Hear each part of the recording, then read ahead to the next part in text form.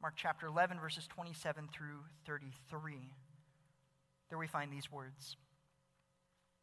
They came again to Jerusalem, and as he was walking in the temple, the chief priests and the scribes and the elders came to him and began saying to him, "By what authority are you doing these things? Or who gave you this authority to do these things?" And Jesus said to them, "I will ask you one question. You answer me, and then I will tell you by what authority I do these things. Was the baptism of John from heaven or from men? Answer me." They began reasoning amongst themselves, saying, "Well, if we say from heaven, he will say, then why do you not believe him? But shall we say from men?" They were afraid of the people, for everyone considered John to have been a real prophet. Answering Jesus, they said, "We don't know." And Jesus said to them, "Nor will I tell you by what authority I do these things." This is the word of God. Please be seated. As we enter into today's text, we are picking up on the subject of authority, a subject that creates all sorts of tension in all of our minds, for every single one of us is born into this world to live under the authority of someone, and all of us face that difficult possession or position, living under the authority of people throughout our entire lives. Regardless of our age, it is something we have to deal with, and it's something we do not enjoy. We understand the struggle from a very early age as children in relationship to our parents. I think all of us know it does not take long before a child, perhaps by the age of 2, maybe even younger, truly believes that they know what is best for them. And they know better than their parents what they should eat. They know better than their parents when they should sleep, where they should go. They believe, it seems, that they have a better understanding of these mysterious figures of authority that God has placed in their lives. That struggle is carried on over to school when we complain about teachers as children. We criticize their methods. We believe that they are somehow maybe incompetent, unable to teach us something that we genuinely need to know in life. And a similar critique, a similar struggle is found throughout the entirety of our existence. Whether it's in college with professors, or it's in job with a boss that we dislike, or in any given interpersonal relationship, we are quick to try to excuse the supposed authority another person has over us. And we are just as quick to declare, at least in our heart, in our minds, that we ultimately have the final say in everything we do. We naturally view ourselves as competent and legitimate authority figures. And as such, anytime someone attempts to offer us advice that we disagree with, anytime someone tells us to do something we do not want to do, we naturally lash back. We naturally dislike their position. And we assume that we do not need anyone else to speak into our lives. We simply are enough authority to exist. It is in light of that we can understand why someone like Jesus is so incredibly offensive, both to the religious leaders of his day and ultimately to every single person who's ever lived. For Jesus, as we see in this text again, stands as this all-invasive authority figure who speaks not simply into the life of a school student, not simply into the life of a child, but into the life of religious leaders, of political leaders, of everyday lay people in the streets. Jesus Christ stands as this figure who universally says, "The kingdom of God is here, I am the king, you must submit." Jesus is this grand figure of authority who, as we will see yet again, threatens all others' authority. He is this authority figure who exposes all of us for what we really are, and ultimately he is the authority figure that stands superior to everyone else. Ultimately, this reality will either be terrifying to us or the greatest sense of comfort. It all depends on how we respond. As we examine the text today, however, we will look at the response particularly of the religious leaders who, of course, struggled greatly. But as we do, it's important, of course, to understand we are not just observing the wickedness of religious leaders. We're observing the sin of all of us. We're observing in this process, in this event, the struggle all of us face. And so as we examine the text today, let us use it as a means to really reflect on our own hearts, reflect on how we personally respond daily to these grand claims of authority of Jesus. Before we get into the threat that Jesus poses to these figures, though, let us begin our time in a word of prayer, and then we'll dig into Mark 11, 27 through 33. Let me go and pray. Father in heaven, we thank you, as always, for the opportunity you've given us today. What an opportunity it is to gather together as a body of Christ, as the body of Christ, to sing songs of praise to you, to see beloved brothers and sisters of the same faith. What a great opportunity it is to hear your word presented to us, God, and what an incredible opportunity it is to hear the words of your Son, Jesus Christ, here in Mark 11. God, as we come together this morning, as always, we pray that you might remove all distractions from us, God. As we consider these words of Christ and the example of the religious leaders, might we not be so prideful as to assume that we have somehow escaped the sin or avoided the sin that they commit, but might we be quick to acknowledge and confess our pride before you. For the authority of Christ is something that is a struggle for all of us, at least initially, God. But ultimately, our prayer this morning is that we might all respond appropriately. We might all respond to that perfect authority of Jesus Christ. And in so doing, might we all be brought into the kingdom, God, by placing our faith entirely in him. For those in here who do not yet know you, God, I pray for their salvation this morning. I pray that you break them of their sin, Lord. I pray they might for the first time see the authority of Christ in the right manner. Might they tremble before him, understanding that they too cannot escape his rule. We love you, God. We love you, Jesus Christ, for the sacrifice you've given for us, God, through which we are saved. Might this time be glorifying to you. It's in your name, Jesus, that we pray these things. Amen. As we begin our time this morning, we begin with this basic but important reminder of the fact that the authority of Jesus Christ ultimately threatens all other authority figures. We see this just as the text begins in Mark chapter 11, verses 27 and 28. Picking it up there, if you will, follow along. Let's read. Again, we read that they, that's Jesus and his disciples, came again to Jerusalem. And as he was walking in the temple, the chief priests and the scribes and the elders came to him and began saying to him, "By what authority are you doing these things? Or who gave you the authority to do these things?" Now, as the story picks up, it's important again to remember where we are in the ministry of Christ, for things really are picking up at this juncture. It would have only been about possibly 2 days before this event in Mark 11:27 that Jesus would have entered into Jerusalem in that great triumphal entry. That moment in which Jesus is hailed as the Messiah, that moment in which Jesus clearly acts in a way, he behaves in a way that declares his role as king, that declares his role as the long-awaited Messiah. After coming into Jerusalem then, perhaps just a day before Mark 11:27, we remember that Jesus came into the temple and he cleanses the temple. He drives out the money changers. He does that again, which is very dramatic, very authoritative. And aside from these authoritative actions, Jesus Christ is speaking as a prophet of the Old Testament would speak.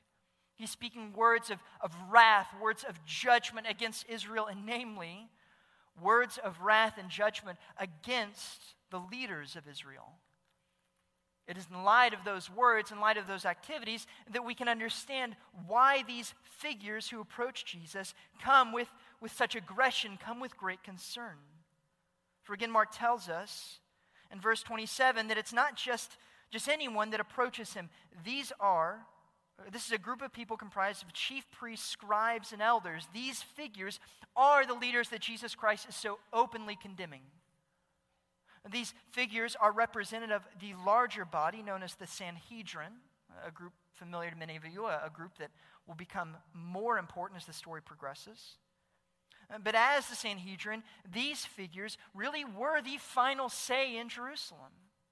These were the great religious leaders of Israel. These were the people that kept things together in the temple where Jesus Christ was proclaiming these words of judgment. These were the figures who had the highest level of authority for your everyday Jewish person. They were kind of a big deal. And they therefore are understandably perturbed when they see and when they hear of what Jesus Christ is doing in their own backyard, in their own temple. For it's one thing for this Jesus figure to be out in the countryside, to be out in these no-name villages, performing various miracles and teaching the way he does. That is offensive enough, but it's entirely different when Jesus has the gall to come into their temple, to drive out their money changers, to drive out their businessmen, to question their authority, to question their own actions. They understand that Jesus isn't just speaking hypothetically about the desires of God. Jesus Christ is speaking very sharp and pointed words that are directed directly at their own hearts, directly at their own livelihoods. As such, these religious figures understand rightly that Jesus is a direct threat to their life, a direct threat to everything they knew and loved.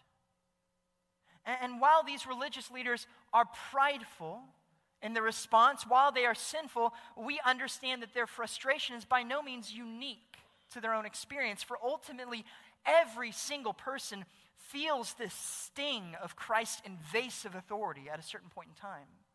Every single person, regardless of your supposed level of authority, at a certain point you understand that Jesus is not just some distant, vague figure speaking of love. Jesus is that figure that comes on the scene declaring, "The kingdom of God is here, repent and believe in me."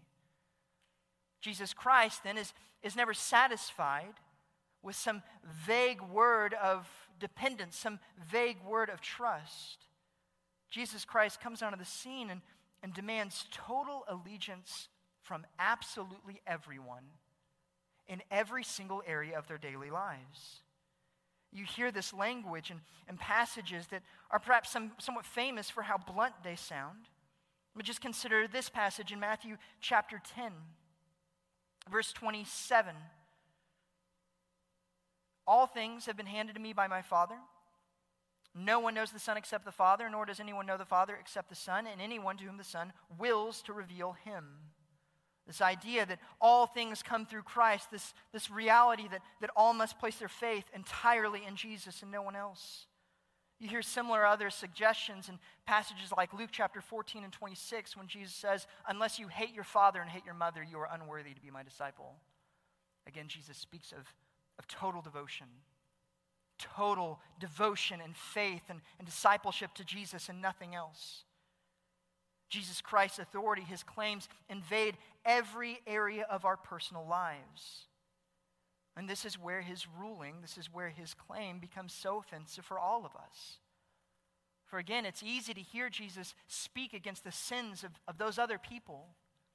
It's easy to hear Jesus speak of just vague concepts like love and grace, but when Jesus starts speaking on concerns of your sexual purity, when Jesus tells you what kind of husband you have to be, what kind of wife you have to be, what kind of employee you have to be, when Jesus tells you what kind of child you have to be, when Jesus tells you everything that you have to be, suddenly it feels very personal.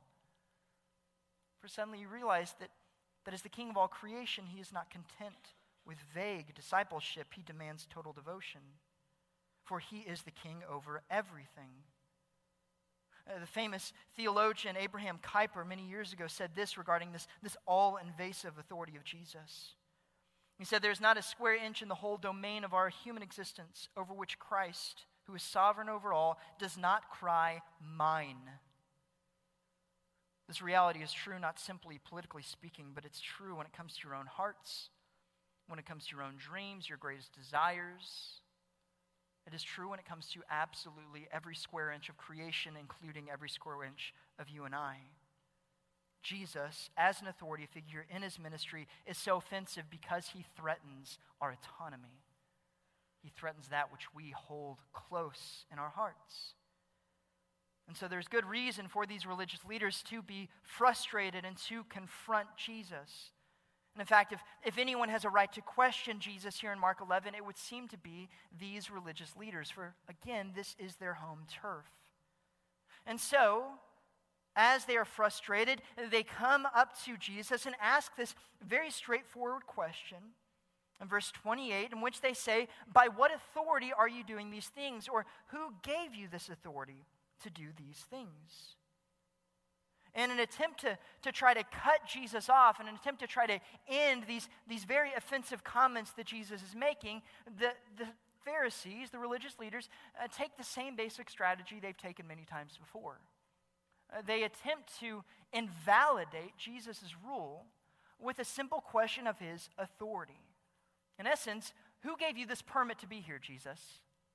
Who's trained you in a way that allows you to speak with us on our level? Who's given you permission to do that which the law very clearly is resigned only for us who stand in positions of authority? Their desire here again is to delegitimize Christ in the eyes of the masses, to suggest that they somehow stand above this Jesus figure. And if you've been with us through the study of Mark or read through the other Gospels, you understand that this strategy is by no means nothing new. It's nothing new to the way they approach Jesus. For these religious leaders are regularly trying to prop themselves up on their own inheritance, prop themselves up on their own background, prop themselves up on their expertise on things of the law. This is why so oftentimes they ask Jesus these complex questions regarding how he interprets some Old Testament passage. And they do so to try to confuse him. They do so to try to show themselves to be the real final authority in these religious matters. Their strategy and their question then is by no means unique to this passage, but again we understand it's not unique simply to these religious leaders. It's something everyone does when they feel frustrated, when they feel offended by Jesus Christ. We see his enemies do this, of course, but we've also seen how his disciples, in essence, do the same sort of thing anytime Jesus says something that they do not appreciate. Perhaps the most famous example of this comes just a few pages back, a few chapters back in Mark chapter 8. There in Mark chapter 8, if you remember, Jesus Christ has spoken a little bit on his future, specifically his impending crucifixion. In response to this word regarding his crucifixion, we have this famous discussion between Peter and Jesus in Mark chapter 8, beginning in verse 27. There we read, Jesus went out with his disciples to the villages of Caesarea Philippi, and on the way he questioned his disciples, saying to them, "Who do people say that I am?" And they told him, "John the Baptist, others say Elijah, but others one of the prophets." And he continued by questioning them, saying, "But who do you say that I am?" Peter answered and said to him, "You are the Christ," and he warned them not to tell anyone about it. And he began to teach them that the Son of Man must suffer many things and be rejected by the elders and the chief priests and the scribes, and be killed, and after 3 days rise again. And he was stating the matter plainly. And Peter took him aside and began to rebuke him. But turning around and seeing his disciples, he rebuked Peter and said, "Get behind me, Satan, for you are not setting your mind on God's interests, but man's." This is a fascinating discussion between Peter and Jesus, for again, it reveals this tendency we all have in our own hearts to quickly lash back out against Jesus, push back against Jesus, the moment he says something that doesn't fit with our own desires, that doesn't fit with our own plans. Peter, of course, in this passage initially is this great example of a faithful disciple who proclaims Jesus to be the Christ. Peter proclaims that he truly believes this. But the moment that Jesus begins teaching on the crucifixion, the moment Jesus perhaps challenges Peter's assumptions regarding the Messiah, regarding what his role would be, Peter pushes back and he in essence says, "No, Jesus, you can't do that. I know I just said you're the Messiah, Jesus, but no, you can't actually do that." Peter is speaking as if he is the authority over Jesus, that he has the right to direct Jesus' actions, Jesus' decisions regarding his future. Peter demonstrates, in essence, the same sort of heart tendencies that the Pharisees and the scribes demonstrate as well. It's this tendency to push back and reject the authority of Christ the moment it infringes upon our own desires, the moment it goes against our own hopes. In the case of the Pharisees, we see those hopes on full display as the text moves on. But again, as we consider our own hearts this morning, it's important to ask ourselves of where we do this in our own lives. Where do we tend to shrug off the authority of Jesus? Where do we tend to question Jesus' ability to speak into our lives, to direct us, to tell us, to command us? We all have these various areas, these various idols in our lives. It's just a matter of figuring out where they stand. We must do so because, again, we realize that regardless of what we are speaking of in life, regardless of where in our daily lives we're looking, that Jesus demands total allegiance, that Jesus demonstrates that he is the king over everything. And so again, in Mark chapter 11, we have these religious figures coming forward and puffing themselves up, presenting themselves as the final say on matters of religion, final say on matters of the law. As they do so, they no doubt appear to the outsider to be men of great competence, men of great confidence, men of great knowledge. They would no doubt appear to any of us to be very intimidating figures, the type of people none of us would want to cross, want to disagree with. And yet, as competent, as confident, as proud as they initially look, as we continue to move on to the text, we see that Jesus is able to expose them for what they truly are with the simplest and shortest of questions. As we move now into in our next point where Jesus exposes authority, picking it back up then, in verse 29 we have this incredible response. Jesus said to them, I will ask you one question, and you answer me, and then I will tell you by what authority I do these things. Was the baptism of John from heaven or from men? Answer me. They began reasoning amongst themselves, saying, if we say from heaven, he will say, then why did you not believe him? But shall we say from men? They were afraid of the people, for everyone considered John to have been a real prophet. In response to this question that the Pharisees, that the scribes believe will trap Jesus, Jesus responds with this brilliant challenge. The challenge, in essence, simply being, who was John the Baptist? From where did his ministry come from? From where did he get his own authority? And then we see that this question, this figure, immediately silences these religious figures. The question is, why? We have to understand that John the Baptist was an incredibly controversial figure for these people. Many of us do not think of John the Baptist very frequently, for he's just mentioned kind of in passing at the beginning of the Gospels. But for your average Jewish person, for your average Israelite, John the Baptist was a big deal.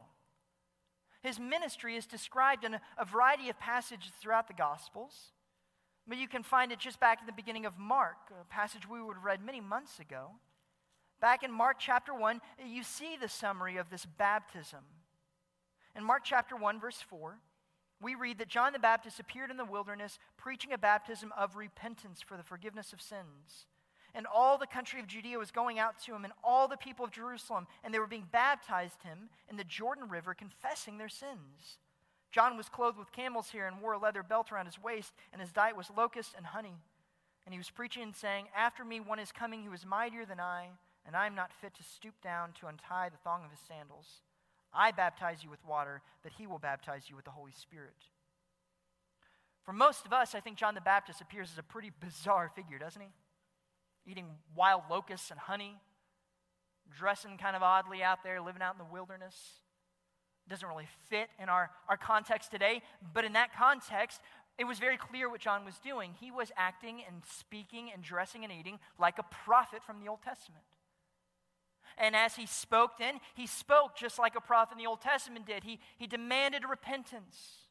He demanded that people come out and purify themselves for God, and he did so as a means of preparing the way for the Messiah that he said would be coming very soon. The people, as Mark 1 mentions, loved John the Baptist. They would go out to John the Baptist in droves. Even the famous historian Josephus wrote of John the Baptist in his work Antiquities. Describing John the Baptist there, Josephus said that John the Baptist was seen as a very good man who commanded the Jews to exercise virtue and righteousness towards one another and piety towards God. He wrote, many were moved greatly by hearing his words and would travel great distances to be baptized. The common person then loved John the Baptist. He was an incredibly popular figure who was clearly embraced as a prophet from God. Yet as popular as John the Baptist as John the Baptist was, of course, he was equally hated by anyone in authority, wasn't he? For while he spoke great things regarding the righteousness that God calls for, while he spoke in a very prophetic way, he also spoke directly against those who held positions of authority.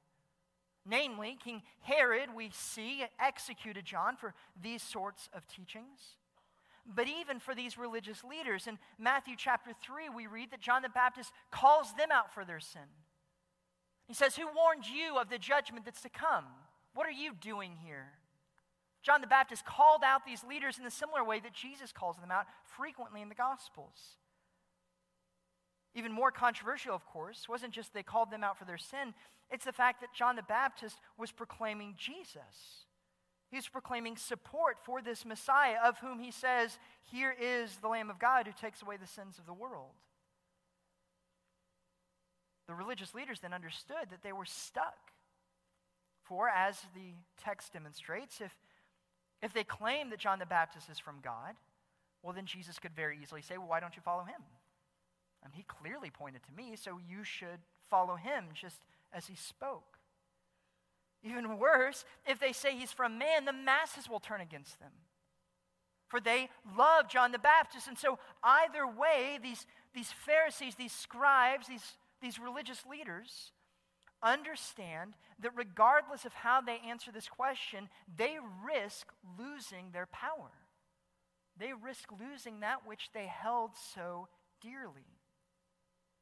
This reality and the response then doesn't just reveal the ability of Jesus to outsmart these religious leaders. It again reveals that idol that's in their hearts.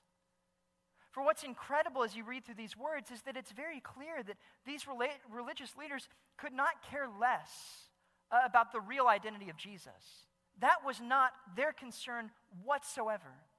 They cared not for the truth as revealed in Scripture. They cared not for the truth regarding their future. They cared only about themselves. As such, their dream, their desires, is revealed to be petty, pathetic, childish.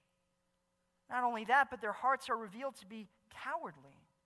For as the text continues on, we read their answer in verse 32. In 31 32 we can read, "They began reasoning amongst themselves, saying, 'If we say from heaven, he will say, then why did you not believe him? But shall we say from men? For they were afraid of the people, for everyone considered John to have been a real prophet.' Answering Jesus, they said, 'We do not know.'" And this is one question that every religious leader in Israel should have had a pretty easy time answering, wasn't it? For again, as we mentioned before, John the Baptist spoke like a prophet, he dressed like a prophet, he quoted the prophets. Of John the Baptist, Jesus says, "No greater man has ever been born." Of John the Baptist, the masses proclaim and speak great things of him. John the Baptist was a man that fit the exact picture, the prototype of what a prophet was supposed to do and say. The religious leaders then, therefore, should have had no trouble pointing him out as a prophet and hearing the truth of his words. And yet here in this text they claim, "Well, we don't know." Thereby revealing they don't care, revealing that they have no true authority within them. Their authority turns out to be hollow. It is pointless. They are revealed not to be these great competent men able to lead, but rather they are revealed to be hollow and cowardly, unable to answer even the simplest of questions. This was a terrifying process for them, and no doubt incredibly humiliating, but again, they are not alone in this experience. For every single person, when dealing with Christ, comes to this point in time in which their hearts are exposed, in which they're revealed not to be these great competent people, but hollow, cowardly, childish. We see this earlier in the ministry of Jesus Christ in his interactions with the rich young ruler. This individual was able to come to Jesus and claim, "I followed all the laws perfectly. I am a basically good person, Jesus." But the moment Jesus touches on his materialism and says, "Okay, well, you have to give up everything you own, then you can follow him." The moment Jesus touches on that one idol, the ruler is proved to be hollow. His desires for the kingdom proved to be fake, vanity, a passing desire, and so he leaves humiliated. He leaves unable to enter into the kingdom. Time and time again, Jesus does this in response to individuals. When he tells an individual that he is to let the dead bury their own dead instead of waiting around. It is seen anytime Jesus calls any of his disciples where he demands that they leave everything in that moment and follow after him. In so doing, he is testing the level of devotion. He's testing where their heart truly stands before him. And as individuals today, that same test remains just as clear and just as challenging. For if we are to truly follow Jesus, If we're truly to call ourselves disciples, we too must be willing to give up any sense of personal autonomy. We too must be willing to call ourselves slaves of Christ, followers of Christ, disciples of Christ, giving up absolutely everything for his name. If we're unable to do that, we're unable and unworthy to be called his disciples. In the case of these religious leaders, of course, they were entirely unwilling. And as such, not only were they shown to be unable to enter into the kingdom, they were shown to be unable to even lead the people in Israel. They were exposed as sinful creatures. As the text finishes then, as Jesus silences them, we come to this conclusion in which, having exposed these religious leaders, Jesus, yet again, as he does time and time again, demonstrates and shows his ultimate superiority over these leaders. Reading it again in verse 33, we read, answering Jesus, they said, "We do not know." And Jesus said to them, "Nor will I tell you by what authority I do these things." In this text, both in what Jesus says and even more importantly, what he does not say, he demonstrates this absolute authority, this absolute supremacy over these figures. And in so doing, we see him doing that which he has done time and time again. For throughout the Gospel of Mark, Jesus' authority has been unquestionable. Time and time again, Jesus has shown that there is no power that can possibly throw him off course, that can challenge his wisdom, that can challenge his power. We saw that from the very beginning in the way that Jesus preached. And in response to that preaching, people were stunned, and they said, "No one's taught like this before. No one's preached like this before." We saw his authority in terms of the way he cast demons out of figures, and again, he was able to do so with a simple spoken word. And again, in response to that authority, not only do the demons submit, the people are left stunned, saying, "Who is this man? Who can do this?" We've seen the authority in response to natural disasters, in response to storms, in response to disease, in response to death. In all of these interactions, Jesus, time and time again, shows himself to be that which he claimed to be, the king of all creation. He demonstrates time and time again that it is utterly foolish to push back against his authority, to press against his reign, for there is no resistance. And again, that supremacy is demonstrated in the way he answers and what he refuses to say. Immediately, the moment he answers the moment he opens his mouth here in 11, verse 29 and 30, we see the superiority in his spoken word. For in response to their authoritative question, Jesus simply says, "I'll tell you what, I'll ask you a question. If you answer me, then I'll give you your answer." Jesus immediately puts them in their place. Jesus immediately shows these are not fellow rabbis speaking about authority. Jesus is the teacher, and these are disrespectful, disobedient children in the classroom. And Jesus is demonstrating that very quickly. They have no place to even question him. And so Jesus demonstrates this superiority in this question he asks, and in his statement at the end in which he says, "Answer me. You answer this question, and then I'll answer yours. So go ahead, give me my answer." There is this shocking level of superiority in his spoken word. But even more importantly, there's this shocking level of superiority in what Jesus doesn't say. For again, in the answer that he refuses to give, Jesus is demonstrating his ability to control the situation. We understand that the answer to their question is quite clear. There is no questioning where the authority of Jesus Christ comes from. There's been no question of that from the beginning. The authority of Jesus Christ comes directly from God the Father. The authority of Jesus Christ stems from the fact that he's not just a prophet. He's not just some scribe or elder. He's the Son of God. This was seen from the very beginning in his baptism, in his preaching, in his miracles. It is seen time and time and time again. The point is that there's no mystery to this. The Pharisees aren't genuinely, legitimately confused. They're blind. The reality of Jesus' reign has been abundantly clear from the beginning. It's just a matter of the fact that these religious leaders, like so many, refuse to acknowledge it. And so as the text continues on, we see Jesus silence the crowd. We see Jesus continue to control the situation. We see Jesus continue to move forward exactly as he had planned. And all these things, then, we are reminded yet again of that theme that we've read and we've considered throughout the Gospel of Mark. It is that theme of which Mark opens up his book, in which he says, Mark chapter 1, verse 1, the beginning of the gospel of Jesus Christ, the Son of God. From the very beginning, Mark made it clear that the point of Jesus Christ's ministry was to be the promised Messiah. The point of his ministry was to demonstrate his authority. It was to demonstrate that he alone came to save. As we consider these words of Mark 11, then we come back to that same conclusion and realize that in Jesus Christ, we are not simply seeing another religious figure. We're not simply seeing another religious teacher. In Jesus Christ, we see the King of all creation who came to inaugurate his kingdom. In Jesus Christ, we see the one whose authority doesn't simply threaten the authority of religious leaders, nor does it simply threaten the authority of those wicked individuals outside of us that we view as fallen, that we view as incompetent. Jesus' authority invades and claims absolutely everything.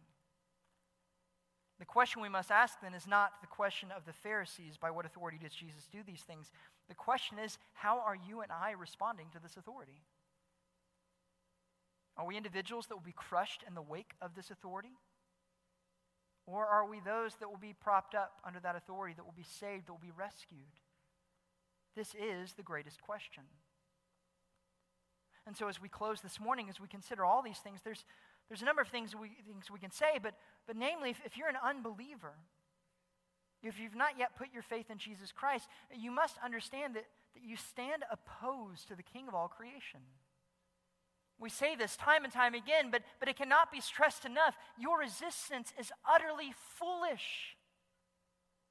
Your attempt to outwit, outsmart, outmaneuver the Son of God is childish. And you will eventually be exposed for what you are. A disobedient, childish rebel who will be judged. And so the calling to you is the same calling we give every week. It is to bow before him, to repent of your sins, to believe in your heart that God raised from the dead. It is to submit before the perfect and all-powerful King of all creation. That is the one point of application weekly. And I pray that you do this soon before it is too late and before you face his wrath. For my fellow believers, my brothers and sisters in Christ, there is an appropriate response of fearing this authority. That is to say, when we read these words of Jesus, when we see his authority on display, we rightly tremble in our place initially. We rightly cower before him when standing on our own. We rightly worship him as the King. But of course, as believers, that is not the end point of application. For as terrifying as Christ's authority is for the unbeliever, it is equally comforting for those of us who are in Christ. If we understand that Christ stands for us, Christ protects us, Christ keeps us in the faith. And so as terrifying as that authority initially is, let us be comforted, for he watches over us. For Jesus Christ cares for us. And in response to that reality, let us then be careful to live out our calling that has been given and that has been handed down to us by this authoritative ruler. That calling is given by Jesus Christ himself. In Matthew chapter 28, verses 18 through 20, there we read, Jesus came and spoke to them, saying, "All authority has been given to me in heaven and earth. Go therefore and make disciples of all the nations, baptizing them in the name of the Father, the Son, and the Holy Spirit, teaching them to observe all that I commanded you. And lo, I am with you always, even to the end of the age." As believers, we understand that under the authority of Jesus Christ, we've been given a very specific calling, and that calling is to speak of Christ's authority to the surrounding creation. It is to make disciples. As believers, we understand that this calling is intimidating at times. This world can be a scary place, but in light of the fact that we live under the perfect, all-knowing, all-powerful King of all creation, we ought not to fear. Though the world might lash out against us, though unbelievers might speak harshly towards us and might reject that message that we've been given, we ultimately understand that none of that matters. For we serve the King of all creation. We serve the one that has the highest level of authority. And so let us be good children. Let us be obedient servants. Let us joyfully, daily go out and preach this message of Jesus Christ, understanding that it is only in submission to his rule that true life can be found. And let us greatly look forward to the day in which we might see that authority in person, and we might live in his heavenly kingdom. That being said, let us close in prayer and ask for God's guidance as we move forward. Father in heaven, as always, we thank you for today. As always, we are humbled by your word. God, I confess in my own heart it is easy to live life in a cowardly manner. It is easy to become fearful in this world. It is easy to become afraid of people who speak out against us. It is easy to look confident on the outside, but be absolutely terrified on the inside, God. But we thank you for the fact that we serve a king that is not hollow in his authority. We do not serve a king who is cowardly in his approach. We serve the almighty King of all creation, Jesus Christ. And it is by his almighty hand that we've been saved, and it is by his almighty hand that we will be preserved, God. And so for my brothers and sisters in Christ, as always, I pray that we might daily seek to obey you. We might daily recognize the authority that you have over us, and we might respond by giving every inch of our lives over to you, God. Might we not hold tightly onto any of the idols of our hearts, God, but might we freely give everything over to you, recognizing that you demand everything. Might we do this with joy, knowing that not only are you all powerful, but you are also good to us, God. You are also gracious. For those who are in here this morning who do not know you, God, I pray they might rightly tremble before your authority. Might they rightly understand their position. Might they rightly understand and hear the words of Psalm 2 that remind us that you, God, have placed your king on Mount Zion. And that while the nations rail against him, while they make grand claims against him, that you, God in heaven, scoff, you laugh, for you understand that there's no way to overthrow your power, God. And so might they respond wisely. Might they bow their knee before you. Might they see that in you there is love, in you there is grace. But apart from faith, there is only judgment. Save them today, Lord. Give us wisdom in how we might best fulfill our mission as we go out from this place today. Might we do it with joy, might we do it with grace, Lord, and might we do it with an ever-increasing focus on that coming day in which Jesus will come again and save us, God. Jesus, we pray that day might come soon. But for now, bless us with the ability to obey, God, we pray in Jesus' name, amen.